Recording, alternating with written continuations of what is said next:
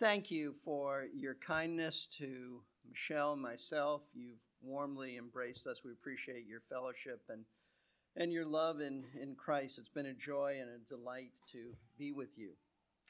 Well, as we continue our study on Psalm 23, I want you to know that depending on which Bible translation you use, there are between 114 and 118 words in Psalm 23. You don't have to try to count them all right now, but none are more important than the words that we read in the very last verse of this psalm, verse 6.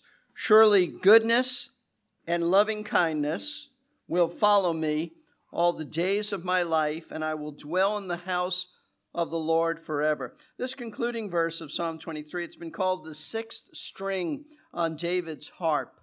And it's one that sounds a note of confidence, a note of assurance.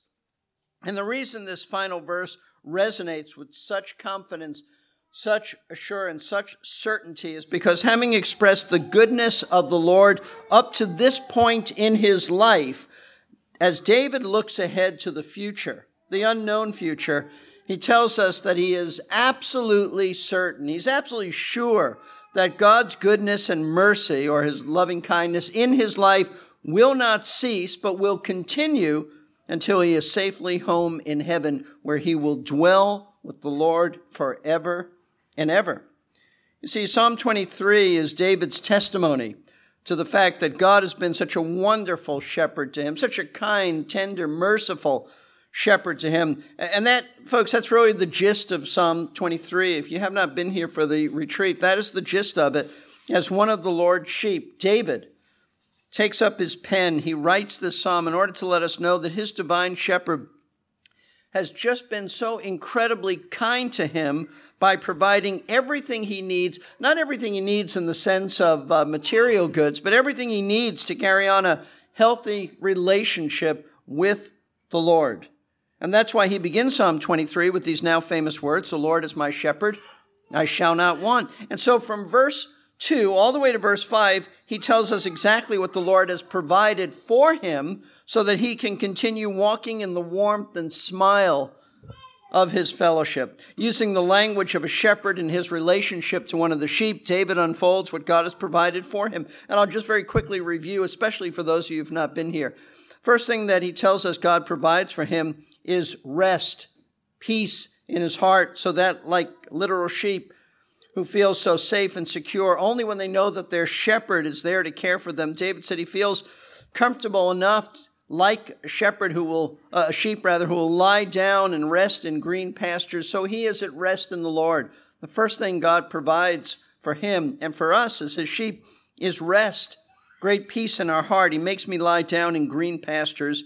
He leads me beside quiet waters. However, David knows his own heart, just like we know how sinful we are, and we are prone to wander away from our shepherd. We wander into sin because somehow we think that we know best. We make decisions contrary to Scripture. And so David says that when this happens, he restores him. Restoration, that's what God provides for him.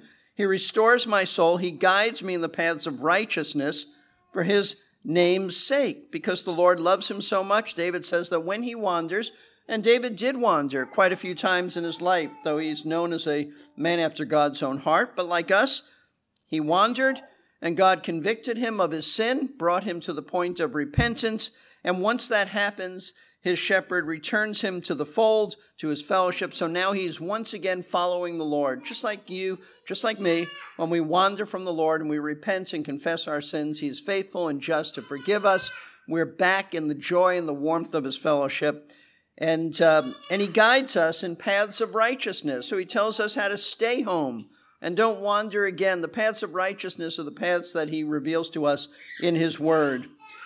But in following his shepherd, David finds that at times, though he's in fellowship with the Lord, he's called to follow the Lord through some very dangerous paths, which he calls the valley of the shadow of death.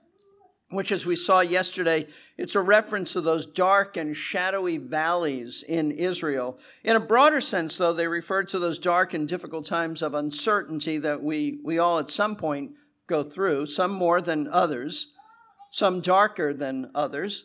But David reveals that in spite of the dangers involved in going through these very dark, deep valleys, he's not afraid. Why? Because God provides something else for him. He provides protection. Verse 4, even though I walk through the valley of the shadow of death, and that's important. He says, even though, meaning I'm following the Lord. I'm not in sin. I'm following the Lord. Even though, following the paths of righteousness, even though I'm, as best as I know, I'm obedient to the Lord, even though I walk through the valley of the shadow of death, I don't fear any evil, for you're with me.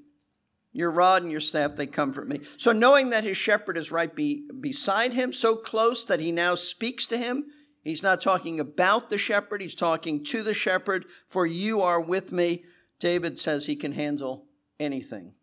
And finally, after completing his journey through those dark valleys, David tells us something we have not studied just because there were only 4 sessions and not 5. If we had 5, I would have gone over this. We haven't covered in our studies, but I'm mentioning it now. And that is that his shepherd, knowing that he is exhausted from all the difficult traveling, especially going through the Judean wilderness and those dark valleys, that the shepherd knows he's in need of a good meal. He's in need of some refreshment. He leads him to his home, where as a gracious host, his shepherd ministers to his physical needs by providing food, water, and some olive oil to renew his strength. That's what verse 5 is about. He says, you prepare a table before me, in the presence of my enemies. You have anointed my head with oil. My cup overflows. So this has been David's testimony to the Lord being his shepherd. He wants all of us to know that God has been just so good to him in that he has met every one of his needs. And David's purpose in telling us this, his reason for writing Psalm 23, is so that we will know that what the Lord has done for him, he does for all of his sheep. So that if you are one of our Lord's sheep by faith in Jesus Christ, then he gives you rest in your heart. He restores your soul. He protects you from your enemies, and he meets your physical needs. But having read all these wonderful things that David has said about his shepherd, at this point, we're faced with an all-important question. We know that God is tender. We know that God is a kind, merciful shepherd. David's told us that. But what he hasn't told us, folks, is how long will God's tenderness and kindness to us last? Will he ever grow tired of caring for us as his sheep? Because after all, as I've emphasized this week, sheep are pretty dumb. They're really dumb, and like us, they do a lot of dumb things. We do a lot of dumb things, foolish things. So will God ever grow weary of shepherding us, providing for our needs? In other words, will we ever reach a point in our lives where the Lord will just stop supplying our needs? That is to say, will he ever quit shepherding us and say, that's enough with these people? Well, that question and that issue is apparently on David's mind, was apparently on his mind as he brings Psalm 23 to a close. Because in this final verse, verse 6, he talks about what will happen to him all the days of his life. Meaning what? Meaning all the days ahead of him. Those days that he is yet to live out. Now, from our perspective, he's been long gone. He's been dead. But from David's perspective, he hasn't lived out those days yet. The rest of his life, from that moment on, how will God treat him? See, David's told us how good God has been to him, but only up to this point in his life. But now he proceeds to tell us how God is going to treat him in the future. And not just his future on earth. Notice, he takes it even further by speaking about what will happen to him when he dies, when his days on earth come to an end and he enters into eternity. And what David concludes is that his shepherd will never, ever abandon him. He'll never stop taking care of him. He'll never cease from shepherding him and meeting his needs, because he knows that for the rest of his life, and even after his life on earth ends, the Lord will still be there for him, meeting his needs. What a precious, precious truth this is. And what is it that David needs as he faces the future? Well, that is the subject of the final verse of this magnificent psalm. As David tells us, he's confident that whatever the future holds, and at this point David didn't know all that the future held, he knows that God will continue being his shepherd and will continue providing for him, and what the Lord will provide for him from this point on is the greatest thing that any of us need. What David needed, what you and I need, namely his kindness. God provides his kindness. Verse 6 again. Surely goodness and loving kindness or mercy will follow me all the days of my life, and I'll dwell in the house of the Lord forever. Now, as David brings this masterpiece of a psalm to a close, he draws a conclusion about the Lord based on what he already knows about the Lord, knowing that God has always been good to him and that he's always treated him up to this point with kindness so as to meet every one of his needs. David knows that he can count on God's goodness and loving kindness following him all the rest of the days of his life.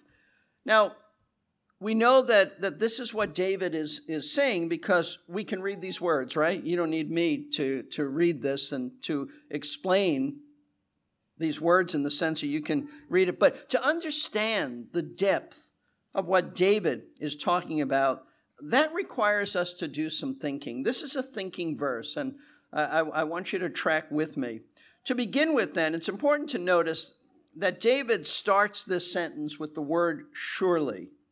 Now, this particular Hebrew word can be translated into English one of two ways, either as only or as surely. And those who think that it should be translated as only, they believe that what David is actually saying is that in the future, only God's goodness and mercy will follow him to the exclusion of all other things. In other words, God's kindness to him will be so great that anything else like adversity, it's not even worthy of being considered or mentioned because it just won't be his experience. That cannot be. That cannot be the right understanding of this. It can't be what David is saying because the Bible teaches that adversity is a reality for every believer in Christ. And as we read the Psalms that David wrote and we study the life of David in the Old Testament, we see that David was very much aware that his remaining days would be filled with all kinds of problems, difficulties, disappointments. In fact, God specifically he revealed to David that his life was not going to be an easy life. I'm referring to 2 Samuel chapter 12, verses 9 through 11, where God actually revealed to David the difficulties ahead for him. Why have you despised the word of the Lord by doing evil in his sight? You have struck down Uriah the Hittite with the sword, having taken his wife to be your wife, and have killed him with the sword of the sons of Ammon. Now therefore the sword will never depart from your house, because you have despised me and have taken the wife of Uriah the Hittite to be your wife. Thus says the Lord, behold, I will raise up evil against you from your own household. I will even take your wives before your eyes and give them to your companion, and he will lie with your wives in broad daylight. Now what we read here is that God severely disciplined King David for his sin with Bathsheba and against the sin against Uriah, her husband, by giving David much adversity. This was God's discipline, chastisement in his life. And notice that this discipline will be long. It would continue throughout David's lifetime. In other words, David would experience continual violence related to his family, just as he had been violent in making sure that Uriah the Hittite was killed by the sword. And because David had done evil to Uriah's family, so David would experience evil in his own family.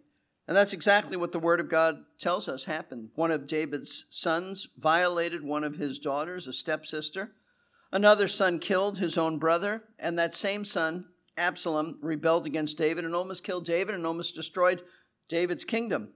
In addition, because David's sin with Bathsheba was of a sensual nature, Absalom would have relations with David's concubines during his rebellion. And so going back then to Psalm 23, we know that in light of all the horrible things that God said would happen to David and his family, would take place, David couldn't possibly mean that only God's goodness and mercy would follow him and nothing else of a negative nature, because David knew that his life was filled with all kinds of problems and adversities, and it wasn't going to get any easier. You see, what David means by this statement is surely, certainly, without any doubt, goodness and mercy will follow me all the days of my life. What he's saying is that in spite of all the adverse circumstances that I know will be my experience, I am absolutely certain, I have no doubt that God's goodness and his loving kindness will also be there following me throughout the remaining days that I will live. Now, this is a truth that we have to stop. We have to think about. We have to digest for ourselves, because at times all of us, if we're being honest, we would have to admit that we've had trouble believing that God is good and God is kind to us when we're going through tough times and we're suffering a great deal. In fact, sometimes when we're going through a hard and painful trial, it's really easier to believe that God is sovereign and God is powerful than it is to believe that he's good and that he's loving. So let's consider how to understand David's word when he says, surely goodness and loving kindness will follow me all the days of my life. To begin with, it's important to understand the actual meaning of these words.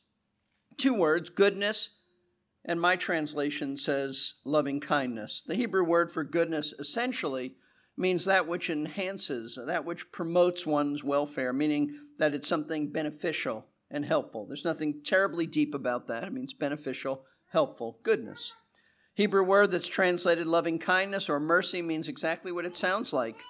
Kindness, his favor, steadfast love. In fact, this word actually comes from another Hebrew word that means to bend or to bow oneself or to incline oneself. So the thought then, it's a beautiful thought behind this word, is that God's love for us is condescending in the sense that he stoops.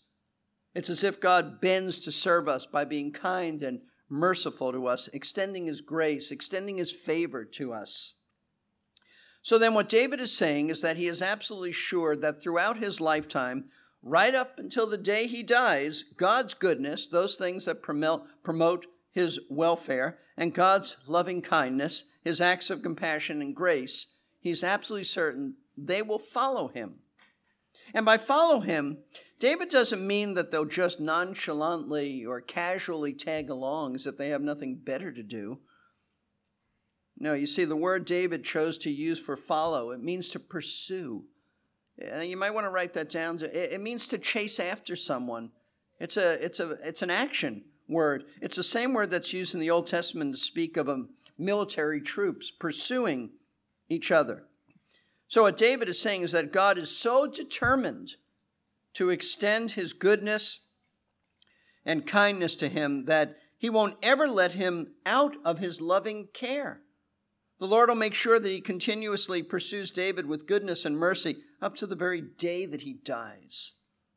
Charles Spurgeon called these two divine virtues of goodness and mercy, he called them God's twin guardian angels. Spurgeon said this, "These twin guardian angels will always be with me at my back and my beck. Just as when great princes go abroad and they must not go unattended, so it is with the believer. Goodness and mercy follow him always, all the days of his life, the black days as well as the bright days, the days of fasting as well as the days of feasting, the dreary days of winter as well as the bright days of summer." So then, folks, the question that we're faced with, and I told you this is a thinking issue, how is it that God's goodness and God's loving kindness follow us so diligently, and yet at the same time we can suffer so much? How do we reconcile God's kindness to us when we are experiencing so much pain? If you're going through a severe trial now, how do you reconcile that? That God is good and God is kind and his mercy is following you, and yet it's so very, very painful. Well, first of all, it's important to understand that this reality of experiencing both God's kindness and suffering pain at the same time, it's an experience that is only found in the life of someone who is a true believer in Jesus Christ. You see, David is speaking as what? As one of the Lord's sheep, as one who belongs to the Lord. He's speaking to others who are part of the same flock as well. That's essential to understand, because he's not saying that goodness and mercy follow someone who has rejected the Lord and salvation the same way they follow a believer in Christ. Now, we know that God is merciful to unbelievers. It's called common grace. But that's not what David is talking about. there's something very special about God's mercy and loving kindness and goodness to a believer. So we understand this is the unique experience of a redeemed individual, someone who has experienced conversion, who knows Christ as their Lord and Savior. And honestly, I really would not expect an unbeliever to have any understanding of what David is talking about. This would be nonsense to them. This would be foreign to them. To those who are without Christ, suffering and tragedies are usually interpreted as, if they believe in God at all, God either not being powerful enough to stop that trial or that tragedy, or God not being loving and good enough to stop this trial, this tragedy from occurring. As one person I remember reading several years ago said this when asked about how to understand a great tragedy that had befallen some children. This person said, well, I guess God made a mistake this time. But a true believer would never think like that, let alone say anything like that, because he knows that God is perfectly holy. And therefore, he never makes a mistake. He never makes an error. He also knows that God is sovereign. At least he should know that God is sovereign and all-powerful as well as all-loving. But knowing these truths doesn't mean that we don't struggle at times, trying to reconcile why a loving God who promises to have our backs, to have his goodness and loving kindness follow us all the days of his life, why he would still, in his sovereign plan, send us so much pain and so much suffering at the same time. How do we biblically think our way through this? That's why I say this is a thinking verse. Don't just skim over this. How do we think our way through this? Well, it's necessary to know that whenever we are tempted to doubt God's goodness, God's loving kindness, we can always trace that temptation back to the evil one, back to Satan, the devil. And we know that these doubts come from him because, and by the way, I explained to those at the beginning of the retreat, my cough is not indicative of being ill. I'm fine. It's just allergies. So we know that these doubts come from the evil one because right at the very beginning of mankind's history, in his conversation with Eve in the Garden of Eden, Satan blatantly accused God of not being loving, of not being kind, of not having our first parents' best interests at heart. Notice what we read, going back, if you have your Bibles, Genesis chapter 3, verses 1 through 5. Satan works the same way now. He's not particularly creative. What worked for him years and years ago still often works for him now. Now the serpent was more crafty than any beast of the field which the Lord God had made. And he said to the woman, indeed, has God said, you shall not eat from any tree of the garden? The woman said to the serpent, from the fruit of the trees of the garden we may eat. But from the fruit of the tree which is in the middle of the garden, God has said, you shall not eat from it or touch it, or you will die. The serpent said to the woman, you surely will not die. For God knows that in the day you eat from it, your eyes will be opened, and you'll be like God, knowing good and evil. Now, notice the devil's progression of evil.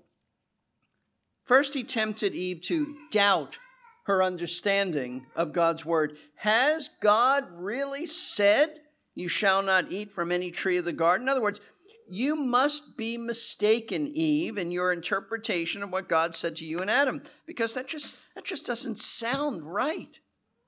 It doesn't sound right. Would God really tell you not to eat from a certain tree in his garden? Then after the initial temptation to doubt the word of God, he moved on to an outright denial of the word of God. He said it's not true. Satan, being the liar that he is, that's what Jesus said of him. He's a liar from the beginning. This is the beginning. He said, you surely will not die. He just denied the word of God. First a doubt, then an outright denial. No, it's not true. It's not true. God has lied to you. And then finally, he accused God of not caring about she and Adam, insinuating that if God did care about you, then he certainly wouldn't hold this fruit back from you, Eve. See, God doesn't want your eyes to be open because that would make you similar to him in terms of knowing good and evil. And he doesn't want you to be like him. So in forbidding you of this, he's withholding something good from you because, Eve, listen to me, Eve, he's not good. you think he is, he's not. Now that's how the devil tempted Eve. And that, folks, it perfectly fits his evil character. Because the Bible says, as I mentioned, that Satan is a liar. And he was lying about God not being good when he spoke to Eve. And he lies to you whenever he whispers in your heart that God can't possibly love you, or else he wouldn't let you suffer so much pain. I think we've all had those thoughts. I think we all have had those thoughts, some louder than others. You see, in contrast to what Satan says about God's love and goodness, Scripture emphatically declares that God, in his character, in his essential nature, he is good. And because he is good, he does good for his people. That's where we camp. That's where we fall. Psalm 34, verse 8, "O taste and see that the Lord is good. How blessed is the man who takes refuge in him." Psalm 31, verse 19, "How great is your goodness, which you have stored up for those who fear you." God has even stored up goodness for us. "Good and upright is the Lord," Psalm 25, verse 8. In addition, Scripture clearly reveals that God is loving and that he demonstrates his love to his people as well as his goodness. Psalm 32, verse 10, "He who trusts in the Lord, loving kindness shall surround him." It's all around us. My friends, no matter how difficult a time you may be going through, or you will go through, God promises never to remove or take back his loving kindness from you. That's his word to you. That's his promise. Because his loving kindness surrounds you and always, always follows you. Listen to these precious words from Isaiah 54, verse 10. "For the mountains may be removed and the hills may shake, but my loving kindness will not be removed from you." What a great truth. Of course, the greatest demonstration and proof of God's love for us is found where?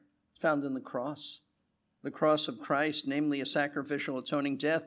Romans 5, verse 8, "But God demonstrates his own love towards us in that while we were yet sinners, Christ died for us." It means while we were yet unsaved sinners. We're still sinners. But unsaved, lost sinners. Christ died for us. You don't need any more proof of God's love than that. The Apostle John, though, expanded on God's redemptive love for us in Christ when he said in 1 John 4, 9 and 10, "By this the love of God was manifested to us, that God has sent his only begotten Son into the world so that we might live through him. In this is love, not that we love God, but that he loved us and sent his Son to be the propitiation or the satisfaction for our sins." God loved us because he loved us, not because we loved him. We didn't.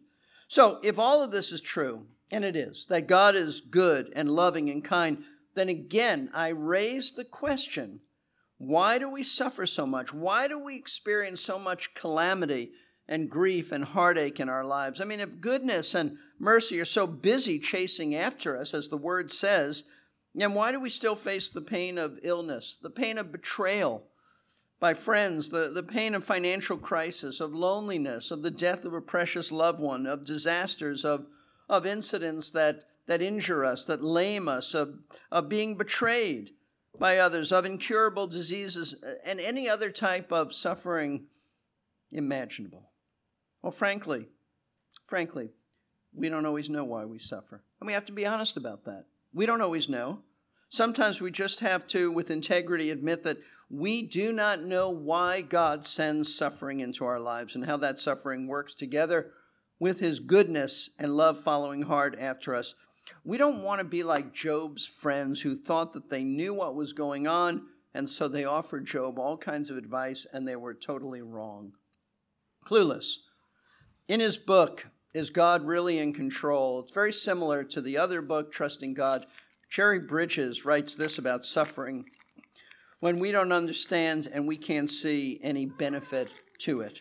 Listen to what Jerry Bridges has said. Does God explain to us what he's doing in adversity? There's no indication that God ever explained to Job the reasons for all of his terrible sufferings. As readers, we're taken behind the scenes to observe the spiritual warfare between God and Satan. But as far as we can tell from Scripture, God never told Job about that. I don't know if you've ever realized that. But from Job's perspective, he didn't know what was going on. Job had never read the book of Job. Folks, there are times when God does not make it clear to us in our own lives why, if he's so good and he's so loving, why do we experience so much pain in our lives? But what we do know is that there is a reason. That's what we know. That in spite of your pain, God knows what he is doing, even if he does not reveal that reason to you. So one of the great truths taught in Scripture, it's something that I learned from one of my heroes, Dr. Martin Lloyd-Jones, who emphasized, focus on what you do know about God, do know about truth from his word, rather than focusing on what you don't know, what you don't understand. This is why God calls us to trust him with all of our heart, not to lean on our own understanding. I love this Charles Spurgeon quote, when we cannot see the hand of God, we can trust the heart of God. Isn't that good? When we cannot see the hand of God, we can trust the heart of God. And Spurgeon could say that with absolute certainty because of what Isaiah 55 verses 8 and 9 tell us about God. For my thoughts are not your thoughts, nor are my ways your ways, declares the Lord. For as the heavens are higher than the earth, so are my ways higher than your ways, and my thoughts than your thoughts.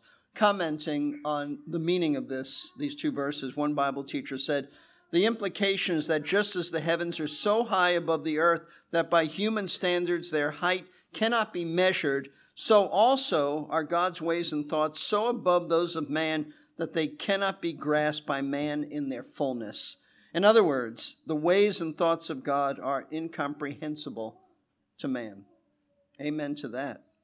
Listen, there are times when we just don't understand how to reconcile God's love with the pain that he has sent into our lives. We just don't know. But you know what? We don't have to understand it. And we don't have to reconcile it because Paul wrote that we walk by faith, right? Not by sight. We don't have to understand it. We don't have to reconcile it. See, the only way to have peace in the midst of such pain is to apply your faith, to believe what you say you believe, to really believe in your heart that what God says in his word is true, that his twin virtues of goodness and loving kindness are really following you, even though you can't see them, even though satanic doubts are assaulting you. You have to hold fast with all of the strength that God gives you to the truth. You grip the truth that God, being wise, has sent this pain into your life for a good reason, a reason that he alone knows and deems necessary. Remember the great truth of Deuteronomy 29:29. The secret things belong to the Lord our God, but the things revealed belong to us and to our sons forever. Sometimes our suffering and pain, they belong to the secret things of the Lord, the things he does not reveal to us. But you can be assured that he has a purpose and a reason, and these are good reasons, good purposes. Once again, listen to these very helpful words from Jerry Bridges. If we are to experience peace in our souls in times of adversity, we must come to the place where we truly believe that God's ways are simply beyond us and stop asking him why or even trying to determine it ourselves. This may seem like an intellectual cop-out or refusal to deal with the really tough issues of life. In reality, it's just the opposite. It's a surrender to the truth about God and our circumstances as it is revealed to us by God in his inspired word. So there are times when you may suffer and you may never understand why. You may never understand how God's kindness and mercy fit with that suffering, at least not in this lifetime. But then there are other times when God does give us insight, some explanation concerning the purpose for our suffering. For example, we know that sometimes he brings suffering into our lives to demonstrate his glory and his power and to accomplish his sovereign purposes on a larger scale. You know where we see this very clearly? Let me direct your attention to John chapter 11.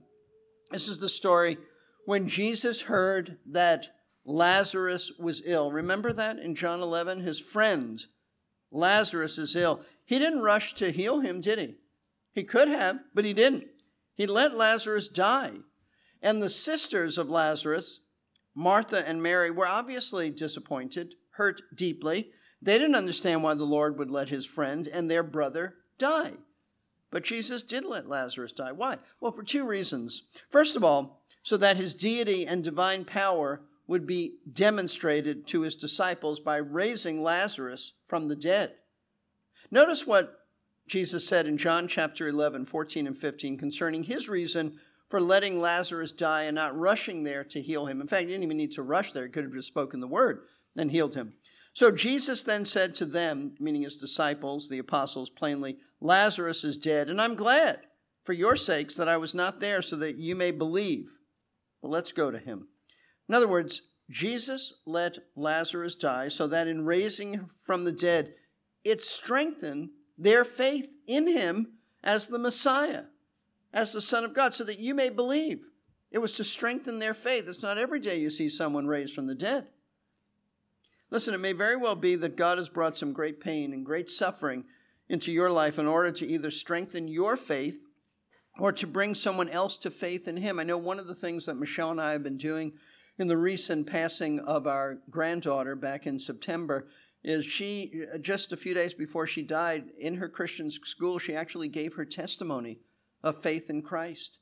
As I understand it, the teacher said that she was explaining salvation to the class, and our granddaughter Lila raised her hand. This was not like her. She said, could I share with the class? And she shared with the class about her faith in Christ and called them to repent and put their faith in Christ. And Michelle in particular has used her testimony to share the gospel with others. I mean, who's going to argue with the testimony of a 10-year-old precious girl who just died?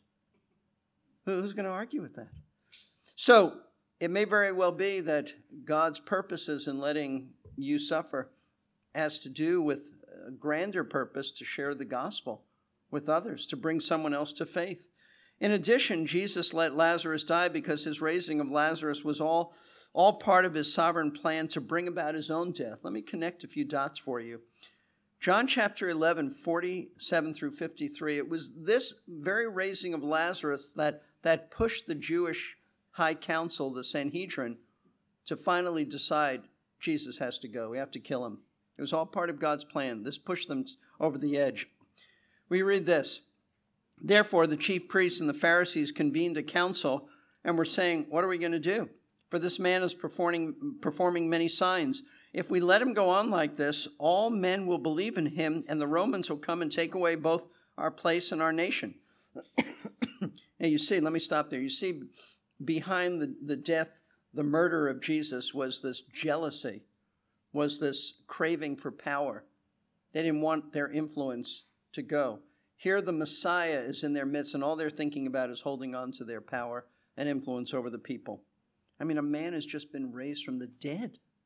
And all they can think about is, well, the Romans are going to come and take away our power. But one of them, Caiaphas, who was high priest that year, said to them, you know nothing at all, nor do you take into account that it's expedient for you that one man die for the people, that the whole nation not perish. Now, he didn't say this on his own initiative, but being high priest that year, he prophesied that Jesus was going to die for the nation, and not for the nation only, but in order that he might also gather together into one the children of God who were scattered abroad. So from that day on, they planned together to kill him. Now, you see that God had a bigger purpose in raising Lazarus from the dead. This pushed the Jewish council to say, we're going to make sure he dies. This is part of God's plan.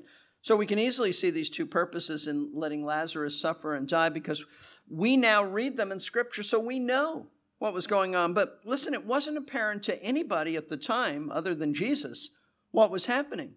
Martha and Mary, they didn't know what was going on.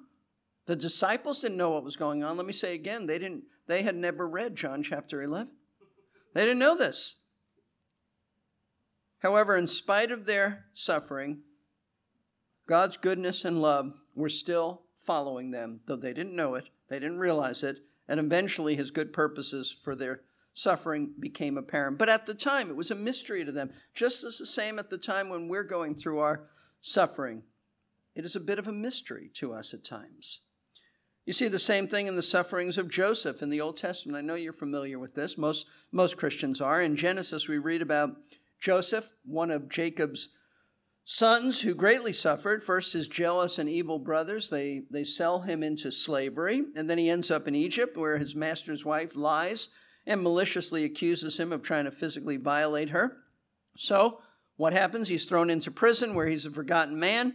And at this point in his life, I mean, he's a young man. Who could blame Joseph if he wondered why God would send so much suffering and pain into his life? He really didn't do anything to warrant this. But eventually it all becomes clear to Joseph, because through divine providence, he is released from prison to interpret a dream that Pharaoh had. And Pharaoh is so impressed with Joseph that he makes him essentially what we would call today the prime minister of Egypt, so that he's now in the position to save the entire fledgling Jewish nation from dying due to starvation from a worldwide famine. And so we read in Genesis 50, verse 20, these wonderful words, Joseph's own testimony of how, though he suffered a great deal of pain, God's goodness and loving kindness never stopped following him. He said this to his brothers, "You meant evil against me, but God meant it for good, in order to bring about this present result, to preserve many people alive." See, though sometimes we can look back and see specifically what God in his kindness intended to accomplish. We look back and we go, oh, now I see what God was doing.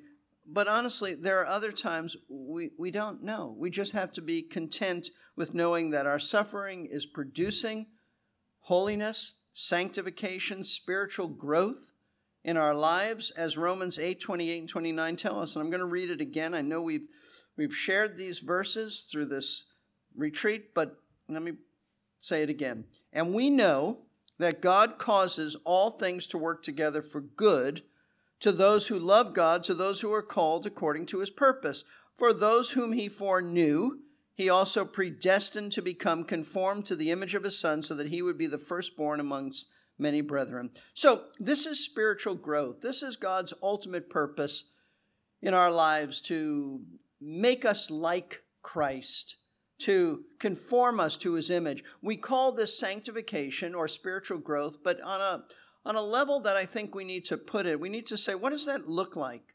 What does it look like when you are suffering and God is working in your life, making you more like Christ? Well, what does it look like? Well, one of the things that happens is that we recommit ourselves to learning and obeying Scripture. When we're suffering, there's that sanctifying process. Psalm 119, verse 67 says, "Before I was afflicted, I went astray, but now I keep your word." This man, whoever he was, who wrote Psalm 119, it probably was not David. Whoever he was said, I was afflicted, I was going astray, but you brought me back, and now I keep your word. That's a result of sanctification. He also went on in verse 71, the same man of Psalm 119, to say, "It's good for me that I was afflicted, that I may learn your statutes." So suffering in our lives, suffering in your life, produces a renewed and new devotion to the Word of God. See, suffering gets our attention like nothing else, right? That's what it just does, like nothing else, so that it drives us back to the Bible. It was the German reformer Martin Luther who supposedly said these words, "Were it not for tribulation, I should not understand the Scriptures." Luther did suffer a great deal. Spiritual growth also results in being more humbled by our suffering. In fact, I don't know anything that humbles us more than suffering. More dependence on the Lord. We just see our sinful weakness like we've never seen it before. More compassion as we learn to be sensitive and thoughtful towards others who are suffering too. A friend of mine recently sent me a text saying, "Have you seen a difference in your preaching since Lila passed away?" I don't know that I see a difference in my preaching. Others have told me that. A few have said things, actually one. But I do think there's a difference. I think there's, in my life, there's a more compassion towards others who suffer. Somebody tells me that a loved one dies, I say, I understand. I do understand more than I ever did. There's a sensitivity, there's a thoughtfulness there that perhaps wasn't there to this level before. So suffering does that. Suffering makes us more tender-hearted towards others who are suffering too, because you know what it feels like. Regardless of what you know or don't know concerning why God would let you suffer so much, the bottom line is that you must trust the Lord, as David did, being confident that God's goodness and mercy are just following hard after you, never to leave you all the days of your life. And you know what happens when you're old and you come to the end of your life? You'll be able to look back and testify that God has always been kind to you. That's what David did. David grew old, and he said in Psalm 37, verse 25, I've been young and now I'm old, yet I have not seen the righteous forsaken. And he includes himself in that.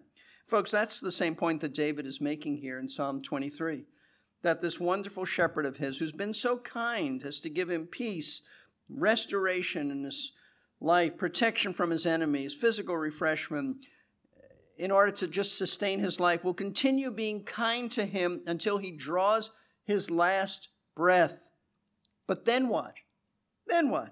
What happens after death? What happens after one of the sheep dies? What happens after you, if you know Christ? What happens after you die? At that point, does God just stop providing for your life because it's over?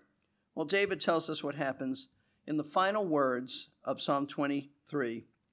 He knew what was going to happen to him after he died. He said, and I will dwell in the house of the Lord forever.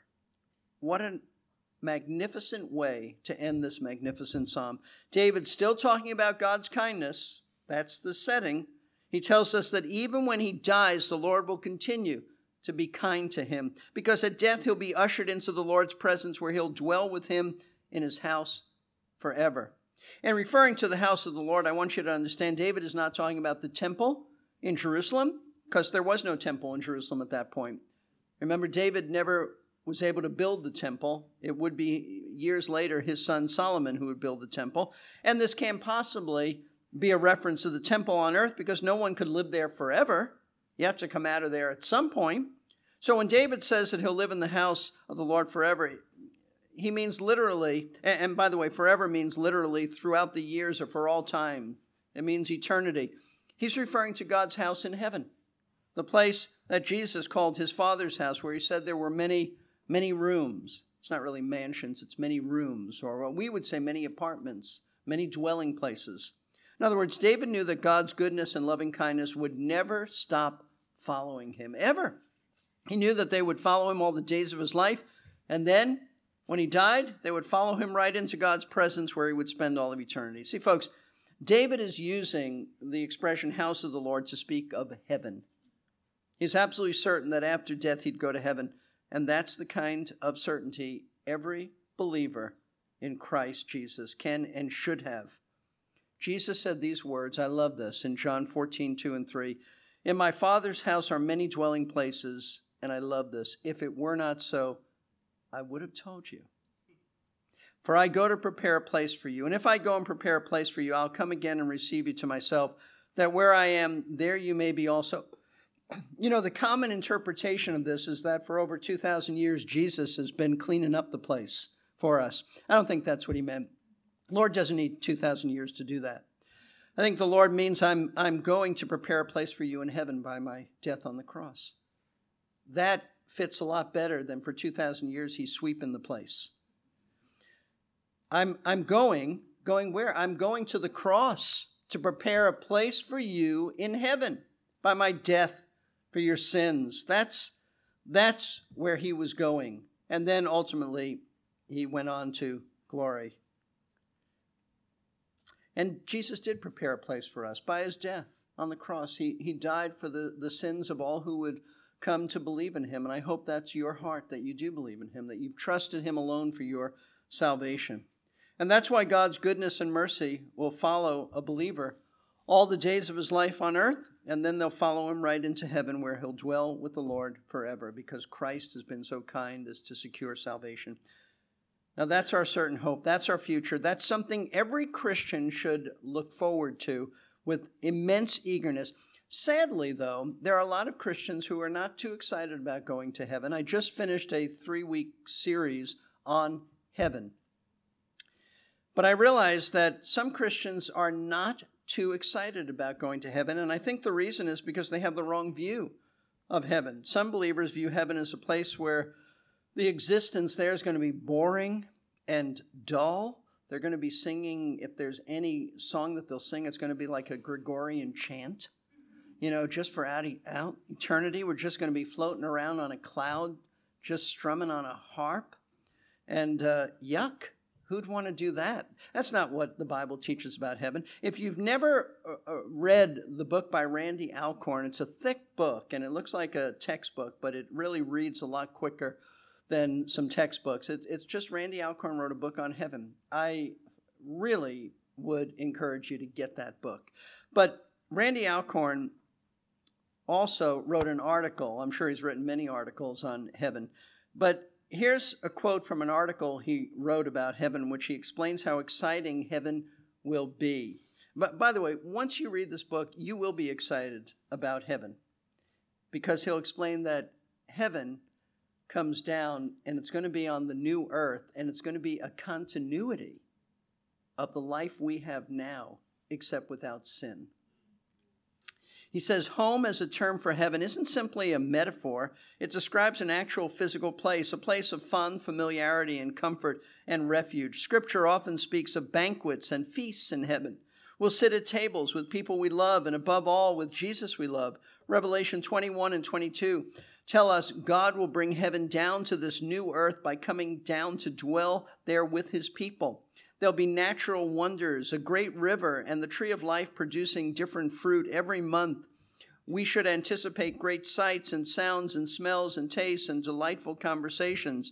On that new world, his servants will serve him. That means things to do, places to go, people to see. As resurrected people will live on the new earth, not a non-earthly angelic realm for disembodied spirits. We'll live in our resurrected bodies on a resurrected earth where the resurrected Jesus will rule on the throne of the new earth's capital city, a resurrected Jerusalem. And we'll reign with him as righteous people ruling the earth to God's glory. That was exactly his design from the beginning. The Bible begins and ends with God and humanity in perfect fellowship on earth. Because we've already lived on earth, I think it will seem from the first that we're coming home.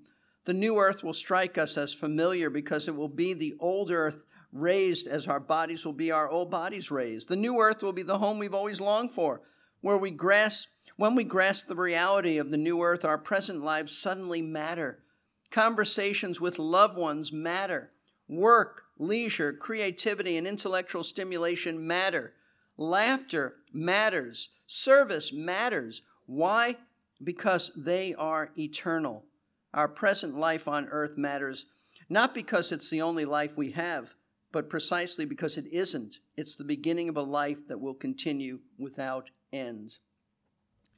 The only thing to our knowledge that really does not continue is the institution of marriage. And sometimes Christians are troubled by that, especially if they've had a wonderful marriage and it's been very, very good and they've lived a long time with their spouse. They can't imagine heaven without their loved ones. But let me tell you what I just recently told our church. Just because you won't be married to your spouse in heaven doesn't mean you won't be their best friend. If you're their best friend and they're your best friend here on earth, it only makes sense that in heaven that friendship will be enhanced. So in light of that, I recently, as I studied this, I said to Michelle, and we've been married, this May will be 48 years, and I said, so can I hang with you in heaven?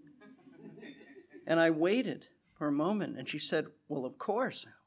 And then she immediately said, but don't expect me to prepare dinner for you.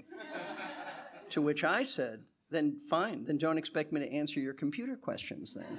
So, listen, heaven will be greater than we could have ever imagined. It will be a continuity of life on earth except without sin. Imagine that. And it will be like coming home because it will be home to us. And beloved, that life will be forever in heaven, filled with God's goodness and loving kindness, but only if you've trusted Christ as your Lord and Savior during this lifetime. See, this is the only opportunity in this life that you'll ever have to come to Jesus for salvation. After you die, it's too late. So make sure that you know Christ. You go to a wonderful church, have two wonderful pastors. They would be happy, delighted to sit down with you and explain to you the way of salvation. When you do come to Christ for salvation, not only will he forgive all of your sins, he'll shepherd you with his goodness and loving kindness until the day that you die, and you will die. We all will. And then he'll take you to heaven and give you more of his goodness and kindness. What a shepherd we have. I hope you love him. I hope our time together has enhanced your love and your devotion to the shepherd. He's good. He loves you. And he will provide everything you need to walk in fellowship with him. Let's pray together. Father, I thank you for the privilege that I've had these last few days to unfold this wonderful psalm to your people at Grace Bible Church of Gainesville. And I pray, Lord, long after Michelle and I have gone and the retreat is over, that these words will just still reside in the hearts of your people, that they will impact the way they live, the way they think, and that they'll be closer to you than ever before. Lord, thank you for being such a kind shepherd. Thank you for laying your life down for us. We're so undeserving, and we're still so undeserving, but thank you for providing everything we need to walk in fellowship with you. Lord, we need you. You don't need us, but you have provided everything for us to be close to you.